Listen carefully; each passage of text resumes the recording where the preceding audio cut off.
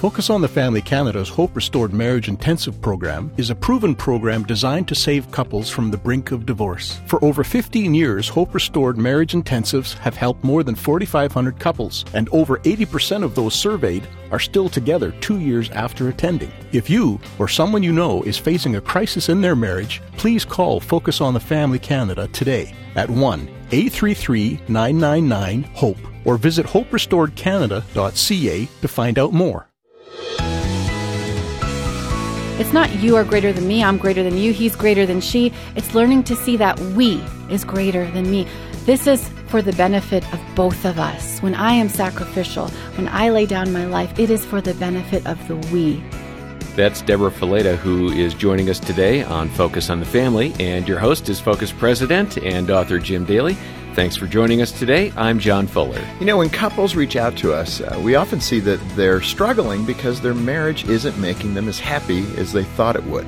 Yeah. It's an expectation that they bring into the marriage commitment. And so many marriages break up because people are saying, I'm not happy, or it's not right for me. Let's look at it from a different perspective. Maybe, especially for those of us who are Christian, maybe it's meant to make us better.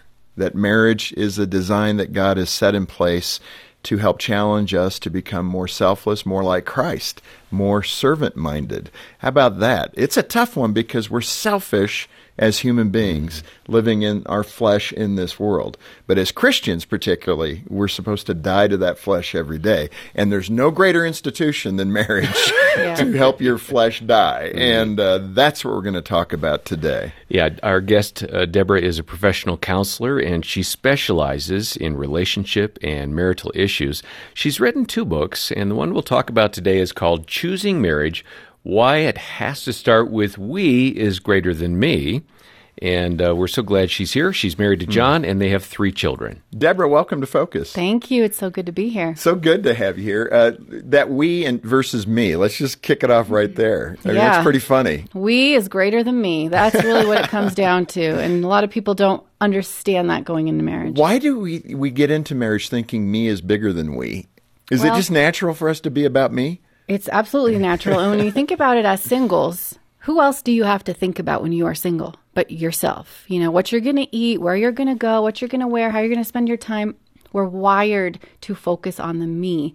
And then we kind of take that into marriage, and it's a reality check for many of us. Now, your husband, John, there's a great opening story I wanted to get to because I think he showed you sacrificial marriage before you got married. I think you're engaged. What did he do? He's in the audience right now. You're going to throw him a big shout out here. What did he do so well that got you thinking, maybe there's a different way to look at it? Yeah. Well, when John and I were dating, and honestly, unbeknownst to me at the time, he was eating bologna sandwiches for months to cut his grocery bill down to $10 a week. Is that a problem? Just so that he could buy me an engagement ring. Oh, man. It wasn't, way to go, John. He Not loved because you he more likes than bologna sandwiches. Yeah. And if you show him a bologna sandwich today, I'm sure you would have issues. I don't think I've eaten one of those in 40 years. Well, it's one of the cheapest lunch meats you can buy. Calling it a lunch meat may be a little too gracious. I don't know. But that was a way of sacrifice. It was a way of sacrifice. And, you know, a lot of times we go into marriage and we're focused on the wedding. We're focused on the flowers. We're focused on the cake. We're focused on the engagement ring or the proposal. We don't understand that there's a level of sacrifice. It starts with something silly like a bologna sandwich, but really it represents something far greater, that marriage is always about sacrifice. And that's something that we hear about, but we don't fully understand what that means. Yeah, and I want to say to the listeners right now, don't turn off what you're listening to, the podcast, the radio, whatever. I mean, when you start talking sacrifice, people tune out a little bit. You're because absolutely right. I don't want to do that. But let's go from the beginning. You and John did premarital counseling. You learned quite a bit in that. Gene and I did that. And we have something called Ready to Wed that Greg Smalley, the VP of Marriage here at Focus on the Family, he and his wife Erin created. Yeah. And what they learned in their research was that if a couple received 10 hours of premarital counseling or more, that their likelihood of divorce was only 20%. 80% of couples that receive that kind of premarital counseling stay together. Yes. That's really critical. And let's stop there for a second. You just said 10 hours. Yeah, that's 10. That is, I mean, think about this. My husband to get his medical license needed 20,000 hours of training. Wow. In order to get a driver's license, you need about 100 hours of training. To get a marriage license, how many required hours of training are there? Zero.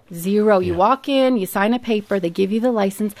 And I think part of the problem, even in Christian culture, is that we believe that just because we're Christian, we are going to be good at this thing called marriage.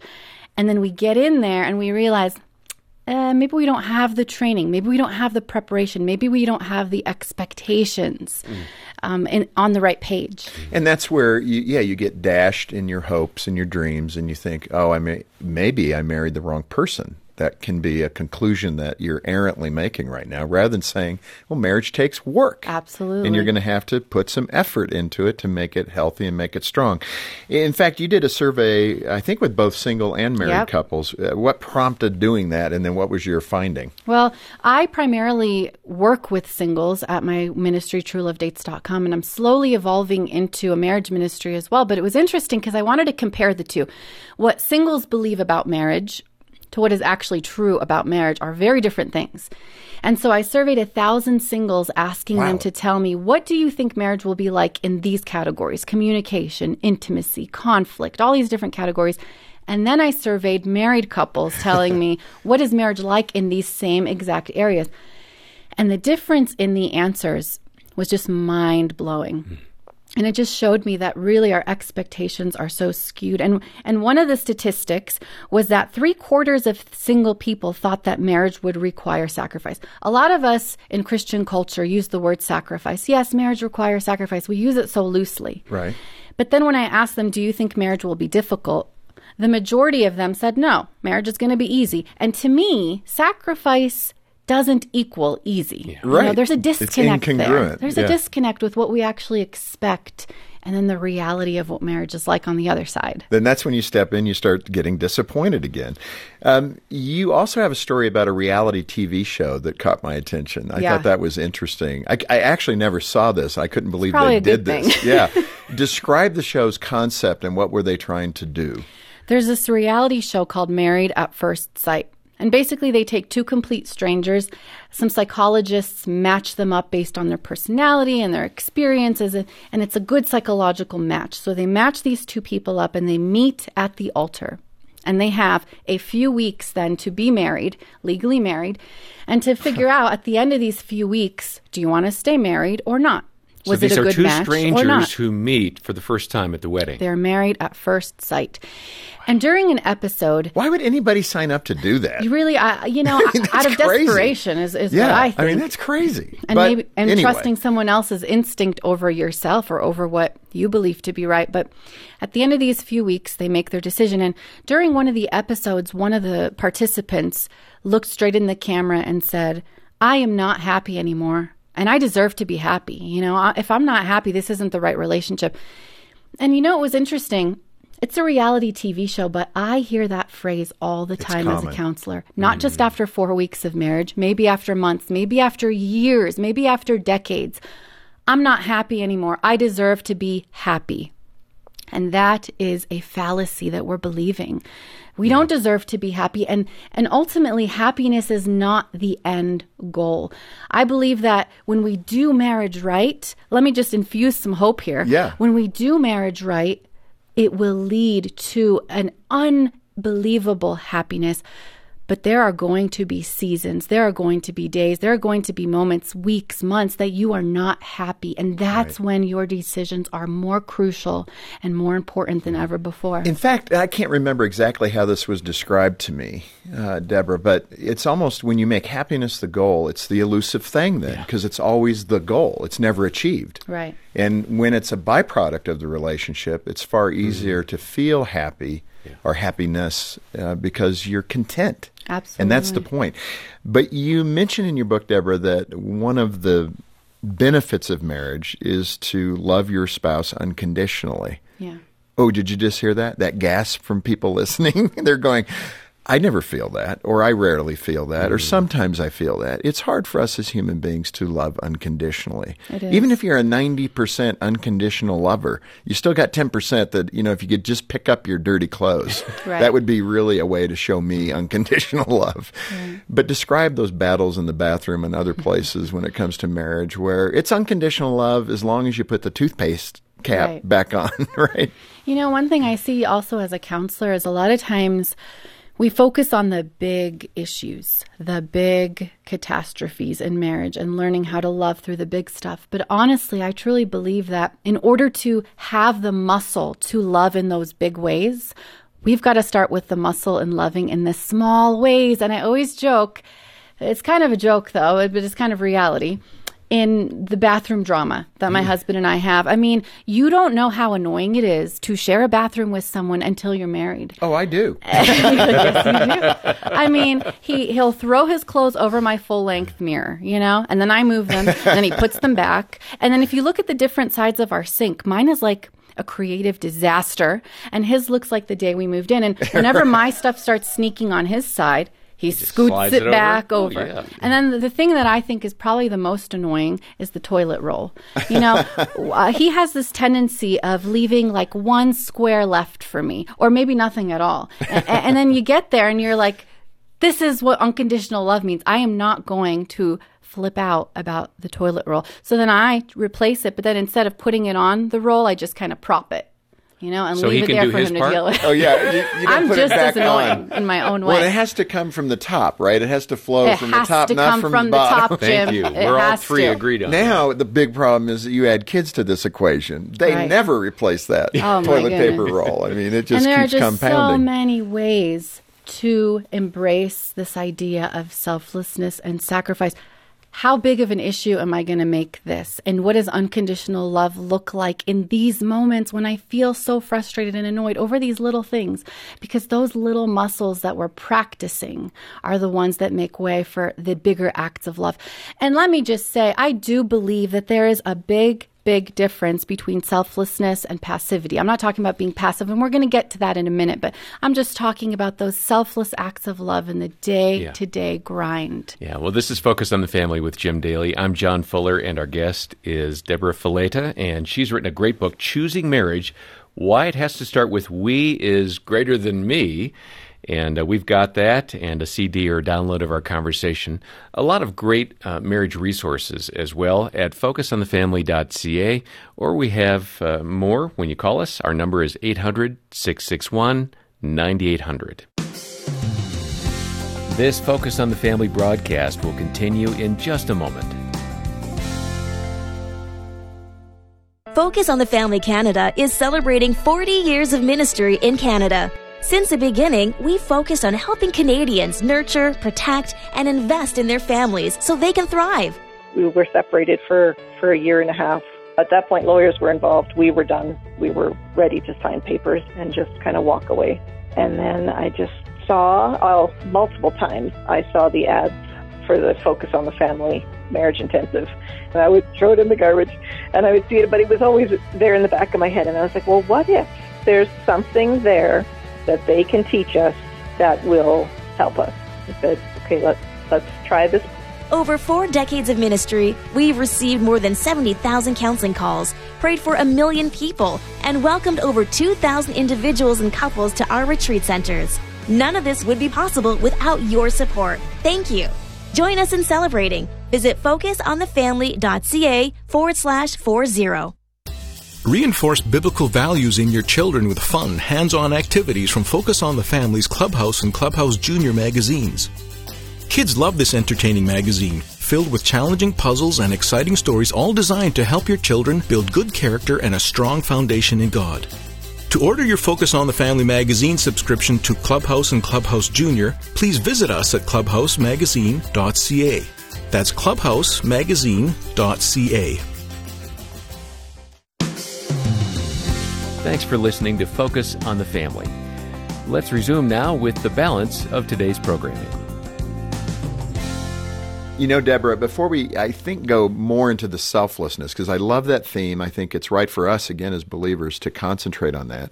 Let's mention a few of the benefits of marriage, because I think it's so positive to talk about those good things, because we're always, kind of barking about the tough stuff of marriage, even the soft stuff. But what are some of the benefits of marriage?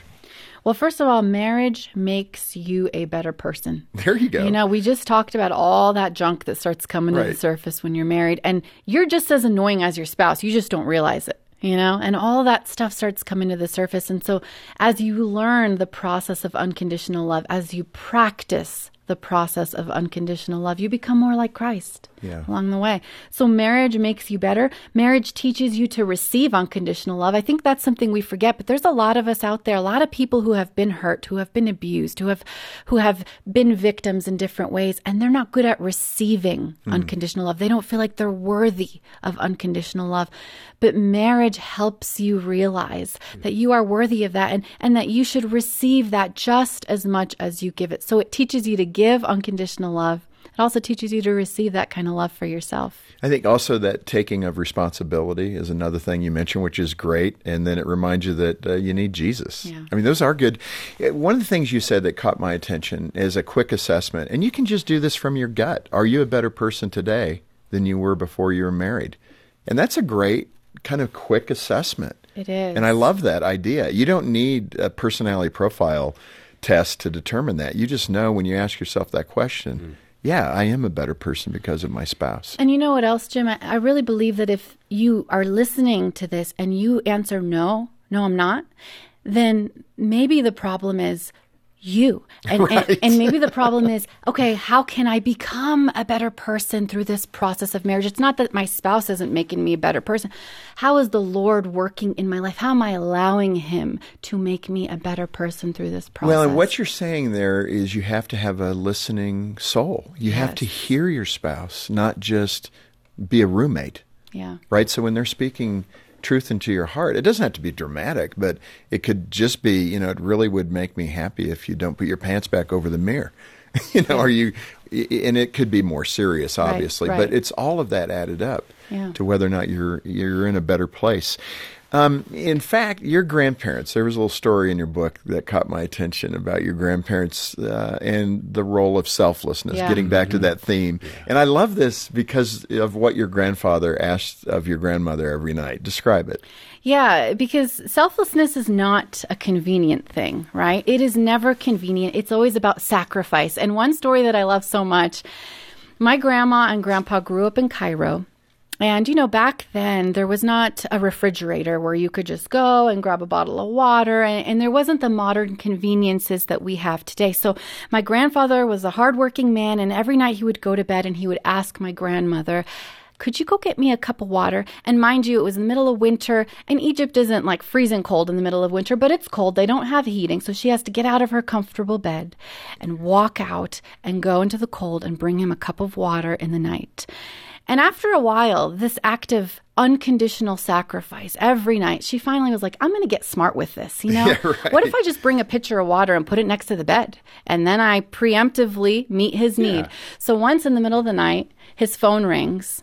And he forgets there's a pitcher of water right next to the nightstand. So he grabs that pitcher of water and he ends up completely and utterly drenched. Thinking it's the phone. A good plan gone awry. A good plan gone awry, exactly. But really the idea is that sacrifice and selflessness is never convenient, And I think sometimes we want it to be convenient. We want it to be easy. We want it to be just something that happens naturally.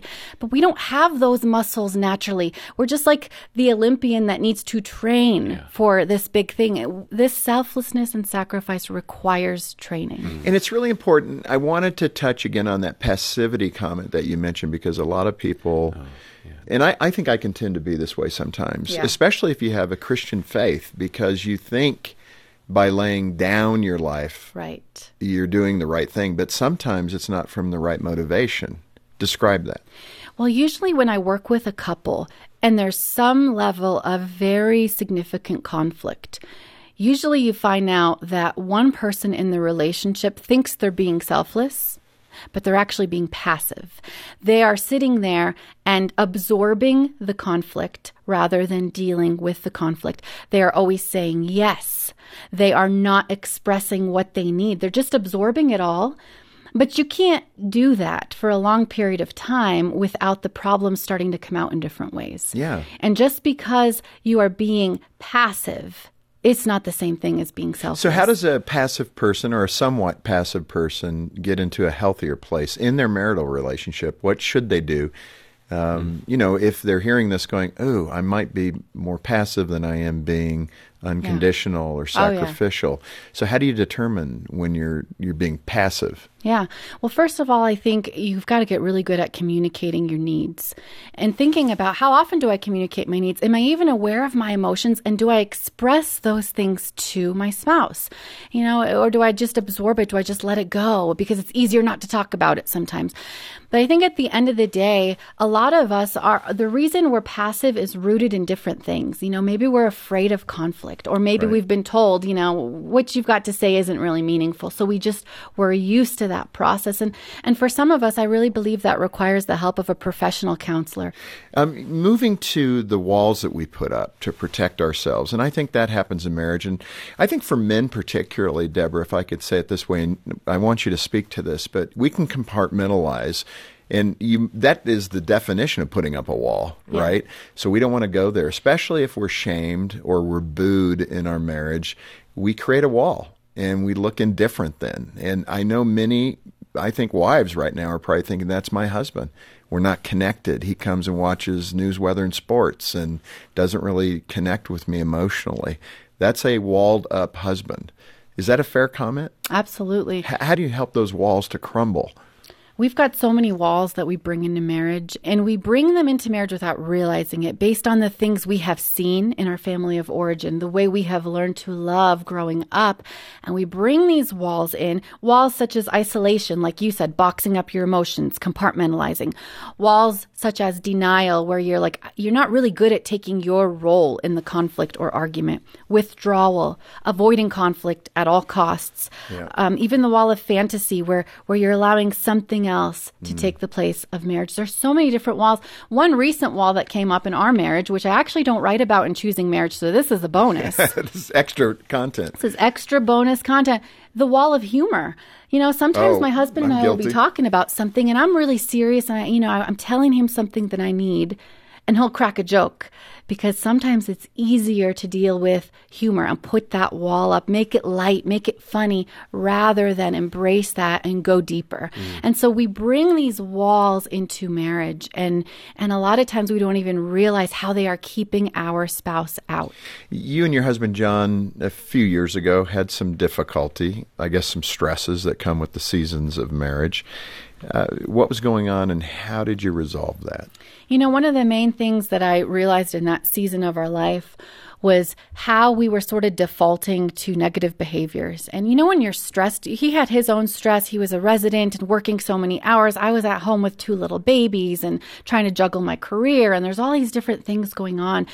And you don't realize the slow drift that begins to happen. The slow drift, kind of like when you're at the ocean and you're swimming and all of a sudden you find that you're miles away from where you started, because the slow drift when you're not being active to move toward each other.